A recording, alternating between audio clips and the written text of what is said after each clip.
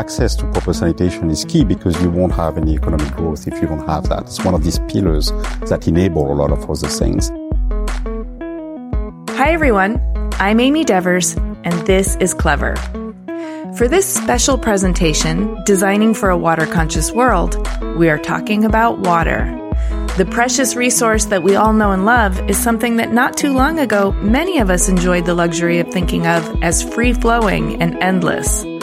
However, now we're all aware that there's so much more at stake.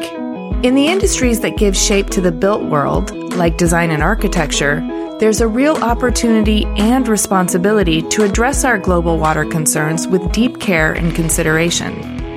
This undoubtedly means a sincere commitment to understanding water concerns from multiple perspectives, and a sincere commitment of resources to designing products, system, and corporate practices that seek to solve problems, repair harm, and elevate the ethical standards of the industry as a whole. As a designer and consumer who enjoys the luxuries of hot showers and filtered drinking water delivered by beautiful faucets, I also have daily bouts of water guilt. So I wanted to dive deep into the world of plumbing and fixtures to understand how we may deploy design as a meaningful tool in the stewardship of the Earth's most precious resource. I'm here with a few experts who can help break down the issues for us and help us to understand what may be some promising ways forward.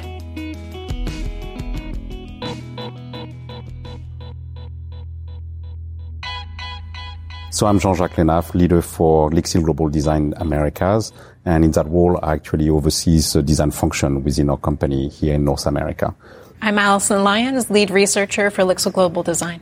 So before we dive into the deep end, I'd love it if you could give me an overview of Lixil.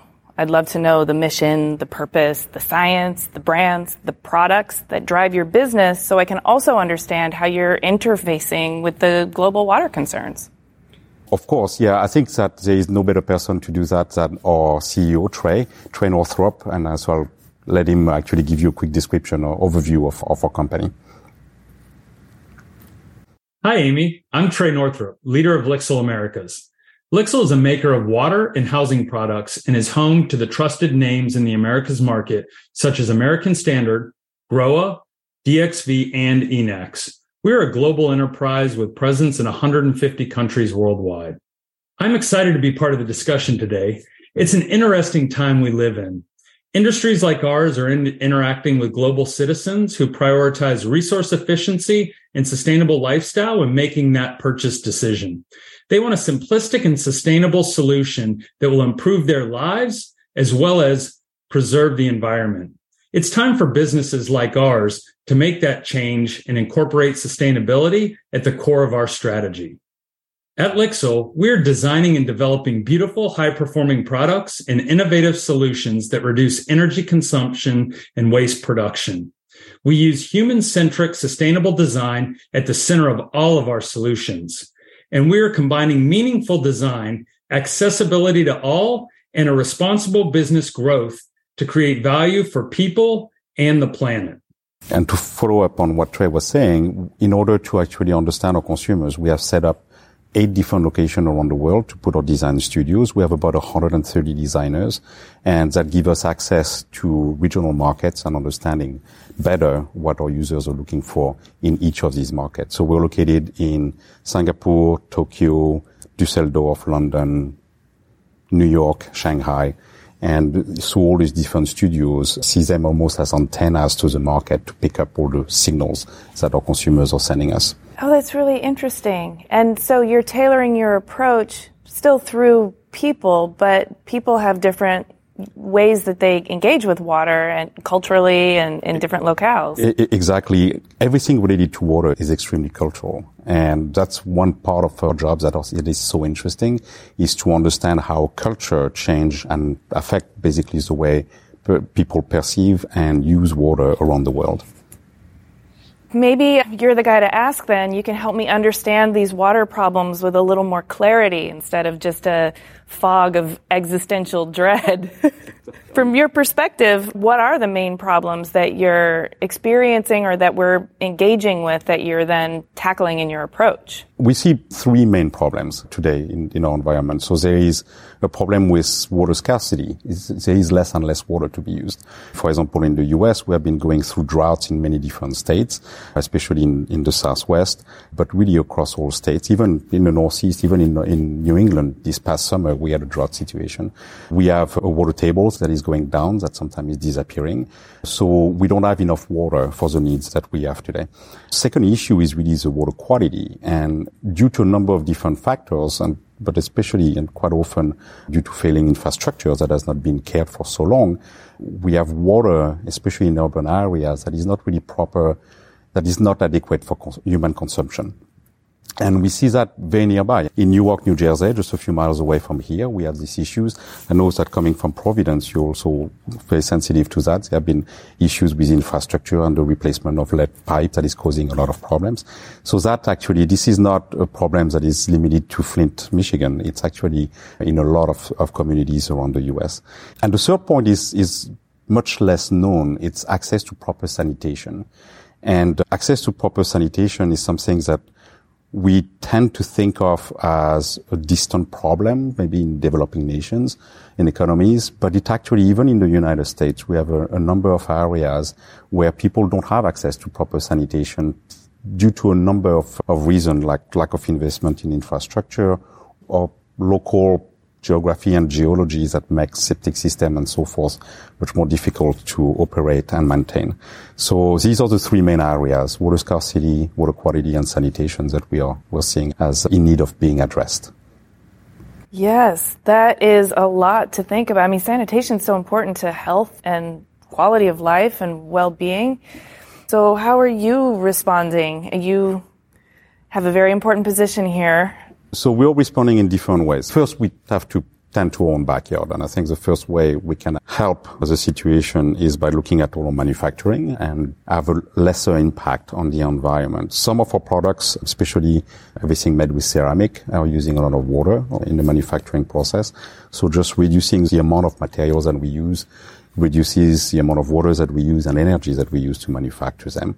We're looking, of course, this is not water related, but we are looking at using renewable energies for factories. Like we have a factory, for example, in Monterrey, Mexico, that is using over 90% of its energy comes from renewables.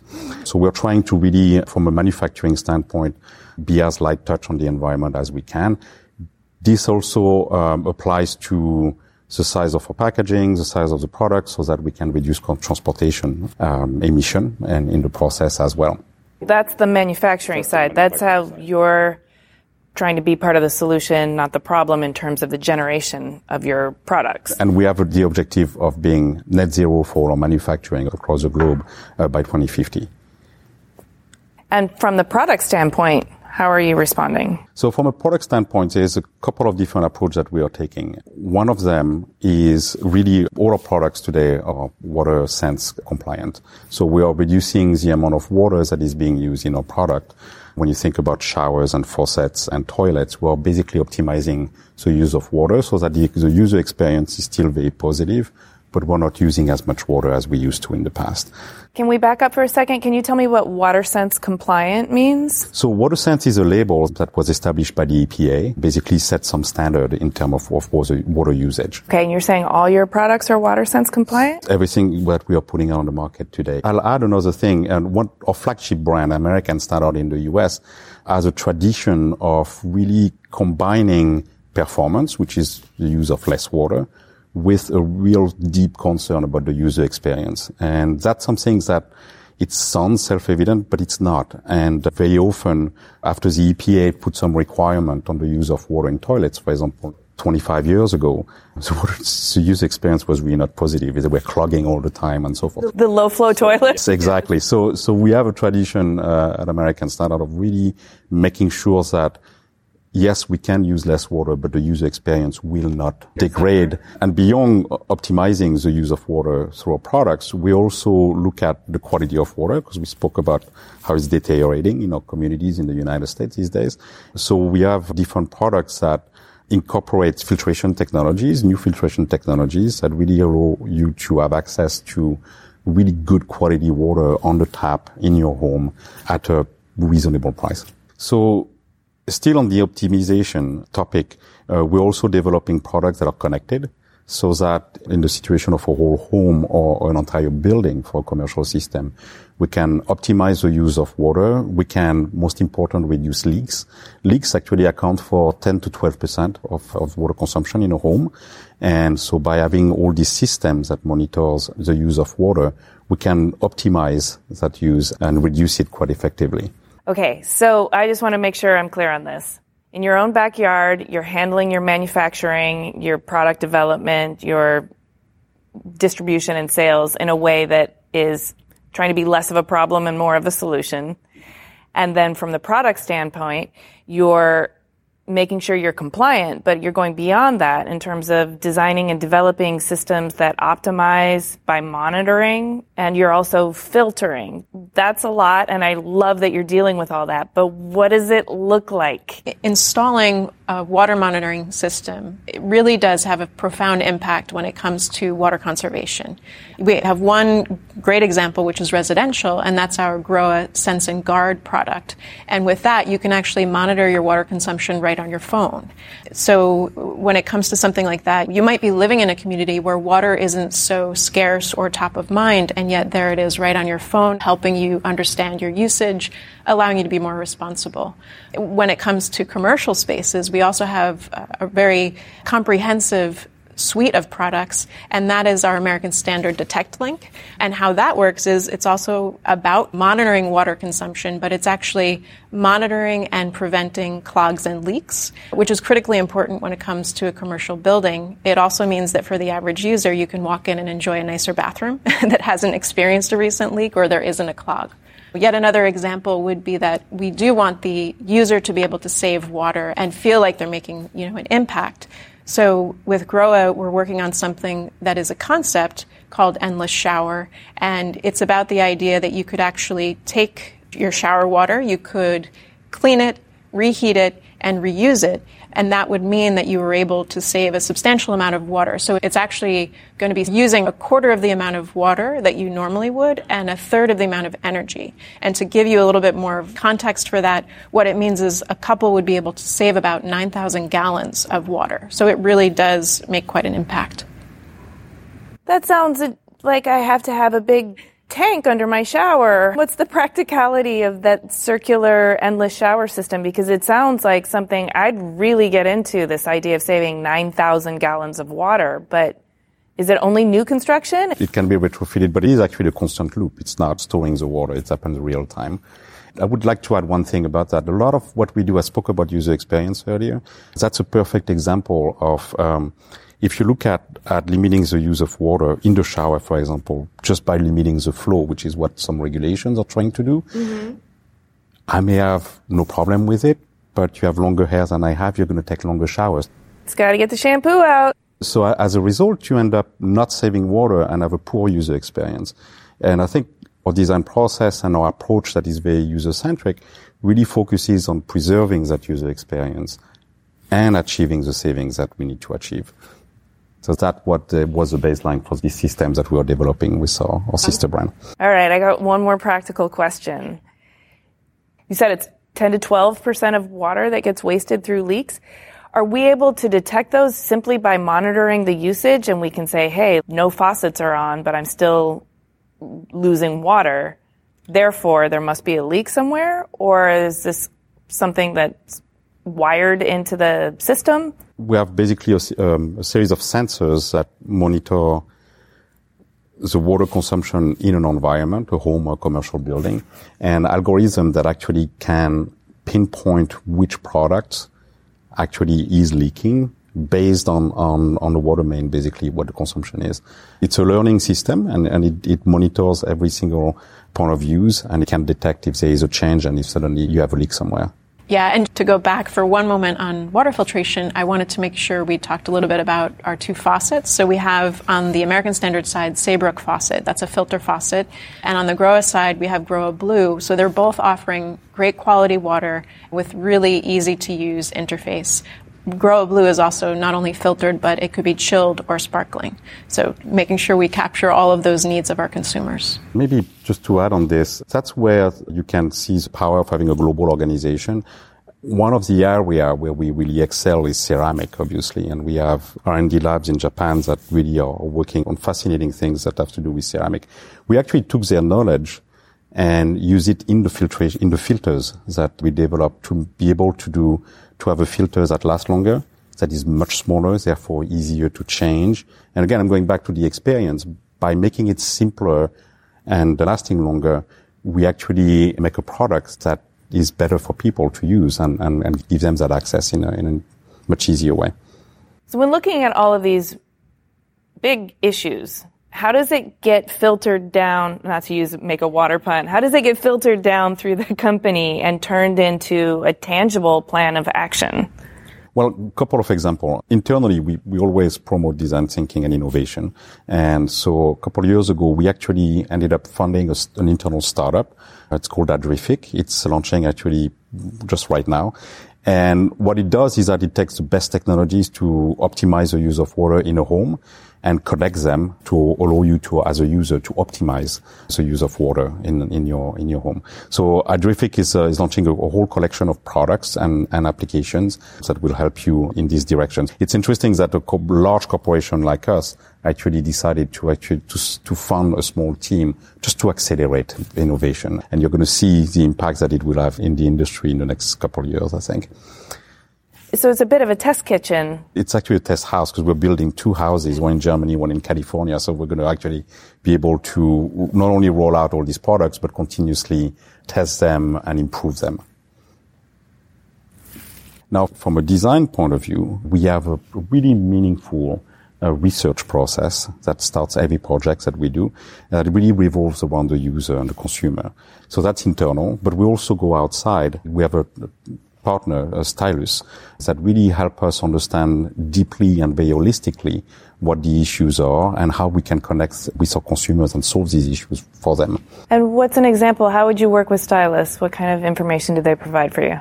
We have actually joining us, Amy, who can explain that a little bit better. Hi, Amy. Nice to meet you. As Jean-Jacques said, we've been partnering with Lixil Global Design for almost 10 years. My name is Emily Gordon-Smith, and I'm the Content Director and Sustainability Lead at Stylus. And we believe that the work Lixil is doing with sustainable water programs is really, really important. So we're thrilled to be part of such meaningful work. In fact, the importance of sustainability and eco-friendly environments means that we really think that there's going to be a huge focus on creating and maintaining a light impact home in the future. We know that eco-friendliness remains a really top priority for both brands and consumers. And especially during these times of rising household bills and the climate crisis, eco-aligned consumers are really increasingly ensuring that their homes are low impact, sustainable, and even self-sufficient. Water demand will soar in developing regions over the next few decades, but meanwhile, almost half the global population lives in areas that are potentially water scarce for at least 1 month of the year, according to the UN. So companies are becoming ever more clever in their designs to help homeowners conserve water. For example, a new shower head was created, which makes saving water much more intuitive. Users simply tilt the shower head upwards to briefly stop the water flow while they can apply soap or wash their hair, and then it tilts down to rinse off. Another example is cosmetics brand L'Oreal and Gyosa, which is a Swiss startup, and they're working in partnership to develop a salon shower head that dispenses a shampoo and rinses hair using much less energy and water. And this specially formulated shampoo is easier to rinse, while the shower head uses a patented water-saving design. Lixil Japan has launched Revia to use recycled plastic and wood to create a multitude of products. And now we're actually seeing other brands responding to the desire for more eco-friendly home products by, again, repurposing waste as a resource. And in this case, tackling plastic waste has never been more appealing. The distinct flecked or swirled character of upcycled plastic products shows how various brands are making a commitment to reducing post-consumer waste in innovative and long-lasting solutions. Similarly, Lixil's German brand Grohe has partnered with Meta to use its plastic waste from bathroom materials in new furniture, such as this shell chair and a table. And keeping with materiality, earlier this year, IKEA announced a new iteration of its very famous Billy bookcase. The previously used veneer is now replaced with a high-quality paper foil, and the plastic edge bands are now also substituted with paper. So this means that the majority of materials used to produce the bookshelf will come from renewable resources. And now shifting gears, we'll end on the idea of looking at bathrooms in the context of personal health trends, as well as bigger public health issues. With our health now being in the spotlight more than ever, there is a major focus on monitoring the health conditions of our bodies. And this type of monitoring will be instrumental in identifying public health issues. This is a smart toilet developed in the Netherlands by the Institute for Water Education that collects data from human waste. And the idea here is that it really gets ahead of emerging health and sanitation problems.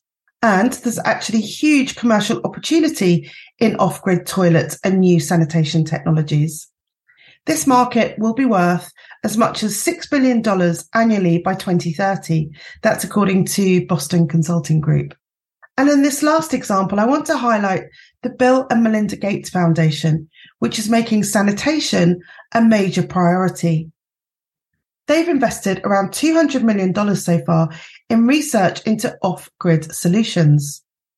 According to their research, 80% of infectious diseases stem from poor sanitation.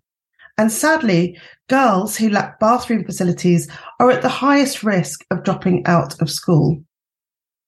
In response, innovations like Lixil's Sato toilets that provide innovative and affordable hygiene solutions that really leapfrog over traditional sewer systems, we believe innovations like this will make a massive impact on all kinds of communities in the future. So I'm understanding the problems and the mission, but can we get granular with all of this? Like, how is it all achieved? Absolutely. Our goal is to design inviting products that really answer the needs of our consumers. To be able to do that, though, we first have to talk with them. And so we use ethnographic research to do that. And what that is in-home research, where we go and we talk with them, interview them, more or less, but also observe. And the observation is really critical. We term this process, it's our proprietary process called pre-search, which is taking that ethnographic research and actually doing a task analysis of that to really be able to pinpoint where the exact pain points are, where are the frustrations, so that we can then brainstorm and really try to uncover an area that could be an opportunity for us. So when it comes to that pre-search process, it's the ethnographic, the task analysis, as well as the stylist insights. So those 3 points really coming together to form the foundation for what we do in the design of our products across all of our brands, whether it's American Standard, Grohe, or Enax. Can you give me an example of an insight that you gleaned from task analysis? I'd be happy to. And it's always so interesting because it pops up when you're completely not expecting it. One example would be to see someone that's perhaps draping a washcloth over their kitchen faucet. And for them, that makes sense. And as a designer, you look at that and think like that's really an eyesore to see that thing draped over the top of their spout. But why are they doing that? To try to understand, is it that they want it close at hand, or, what is driving them? Another example would be we did research in people's kitchens during COVID, and we couldn't do it in person. So it was actually virtual. They were wearing cameras. There were countertop cameras to capture everything.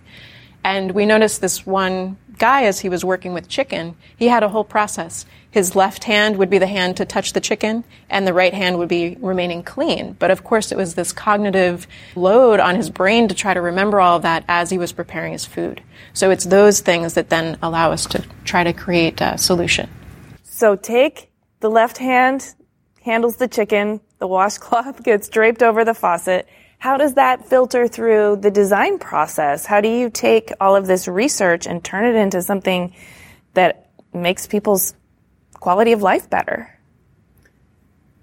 It is a process. We start with that task analysis, and then from there we try to really separate out what we could perhaps solve for with technology or another workaround solution. And it becomes a robust design process. There's prototyping, all sorts of things that are the next step from our pre-search process. But you can see with the pre-search, it really sets up the project so that you're not just blue sky brainstorming. It sort of gives you some constraints, and it's all based on actual human interaction, even if it happens to be virtual in the case of COVID. It's really interesting. It keeps us busy, because each person is quite different too. So that's what's helpful. Ethnographic research is qualitative. So you're maybe only going to be talking to 8 to 10 people, but it's directional. So you hear something that is a problem, and maybe it's 6 out of 10 people experience that. And then we can later do further research to, formalize it. Okay. And so that's your department, and you spearhead all of this research and make sure that it gets culled and collated into something that sort of guides a kind of direction. Where does it go from there? Each of our brands stand for different values. And for example, for American Standard, our products are inviting, they are dependable, and they are pioneering. So we apply that brand lens on top of it to really start sorting out the solutions, start sorting out some of the answers that we have to these needs, and really offer products that align with what is expected from our consumers, but really solve these problems. It's also about making sure the product is culturally rooted in that region so that it speaks to those particular users. By doing all of that, we create products that resonate with specific audience for specific brands. But we also create differentiation between our brands. We create a little bit more space because now they are better defined. And what an American Standard product means is different than what a Grow product means, for example. And that allows us to actually keep our portfolio very competitive and very alive. Okay, so all of this research sounds like it's very helpful in terms of really understanding the user, the consumer, their needs and concerns, and their tasks. You bring that into the design process and you attempt to design products that will solve problems for these consumers. How do you verify that the products are actually solving the problems you intend them to, or even meeting your sustainability goals, having that kind of impact that's desired? Us putting out in the market solutions to certain issues just like that is a very risky proposition because it's not going to necessarily be adopted by our consumers. So what this research allows us to do is to really understand deeply how they think, what they see, what are their behavior, so that we can align our solution with them. And so these solutions can actually in turn be adopted very easily and have that effects that we are trying to achieve, which is conserving water, delivering quality water, and so forth. So consumers expect much more from brands today than they ever did before. They want to be able to trust us. And I think it's important in order to be trusted to understand our audience and take that understanding and bake that into our design so that it actually can be accepted in turn. If we don't deeply understand our audience, we're never going to be able to create solutions that will satisfy their need and will help them enjoy their bathroom, their kitchen more. So consumers expect much more from brands today than they ever did before. They want to be able to trust us. And I think it's important in order to be trusted to understand our audience and take that understanding and bake that into our design so that it actually can be accepted in turn. If we don't deeply understand our audience, we're never going to be able to create solutions that will satisfy their need and will help them enjoy their bathroom, their kitchen more. That is so true. Understanding each other is the foundation of a strong relationship. Exactly. So you're doing a lot of really incredible research and development here. As an educator, I'm always really interested in how you're sharing your knowledge. How are you cross-pollinating and building community outside of just your own bubble of water issues? And how are you coalescing around the greater community to kind of tackle these together? We started a collaboration a long time ago with the Bill and Melinda Gates Foundation and created a toilet for communities in developing nations. I mean, access to proper sanitation is key because you won't have any economic growth if you don't have that. It's one of these pillars that enable a lot of other things. So what LIXIL has done is that we actually created a division that focuses only on that, and as our SATO division. We have touched the life of over 35 million people already, and our goal is by 2025 to move that number up to 100 million people, and basically providing safe and proper sanitation in their communities. What's the product? What did you develop for this? It's a very simple toilet, costs less than $2, and it basically utilizes local manufacturing facilities. So it's also not something that we are exporting there. It's something that is made in the communities. It's extremely simple, and it allows communities to create these public latrines that are safe and that eliminate the diseases associated with lack of access to sanitation. I mean, you have to understand that today in the world you have about 700 children that die every day for lack of access to proper sanitation. So that makes a huge difference when you can offer a solution that is affordable, that is sustainable, that can last a long time to these communities. That's just one project, but we have another one also that is starting now, which is a coalition of corporations around the world that include PepsiCo, Microsoft, Logitech, and McKinsey, and so forth, that we joined this year. And the idea is that we're looking at the UN Sustainable Development Goals that were written in 2015 that address basically what are the action items that we have to tackle to actually ensure prosperity and peace in the world in the future. It's called Design for Good. And so that group of companies is committed to actually pull together resources to solve some of the problems, so to address some of these sustainable development goals. And of course, one of the key ones, which is the one we're addressing this year, is access to sanitation. So we have actually 20 designers part-time for the year to focus on these issues in collaboration with all these other corporations, so that we can actually create solutions that will be for public use, for where IP is going to be accessible and can be used in different areas and different communities to solve these problems.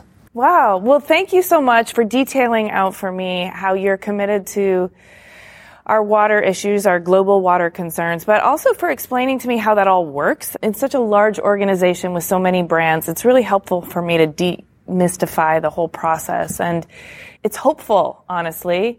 I started this really concerned. We started off talking about sanitation issues and water scarcity and climate change.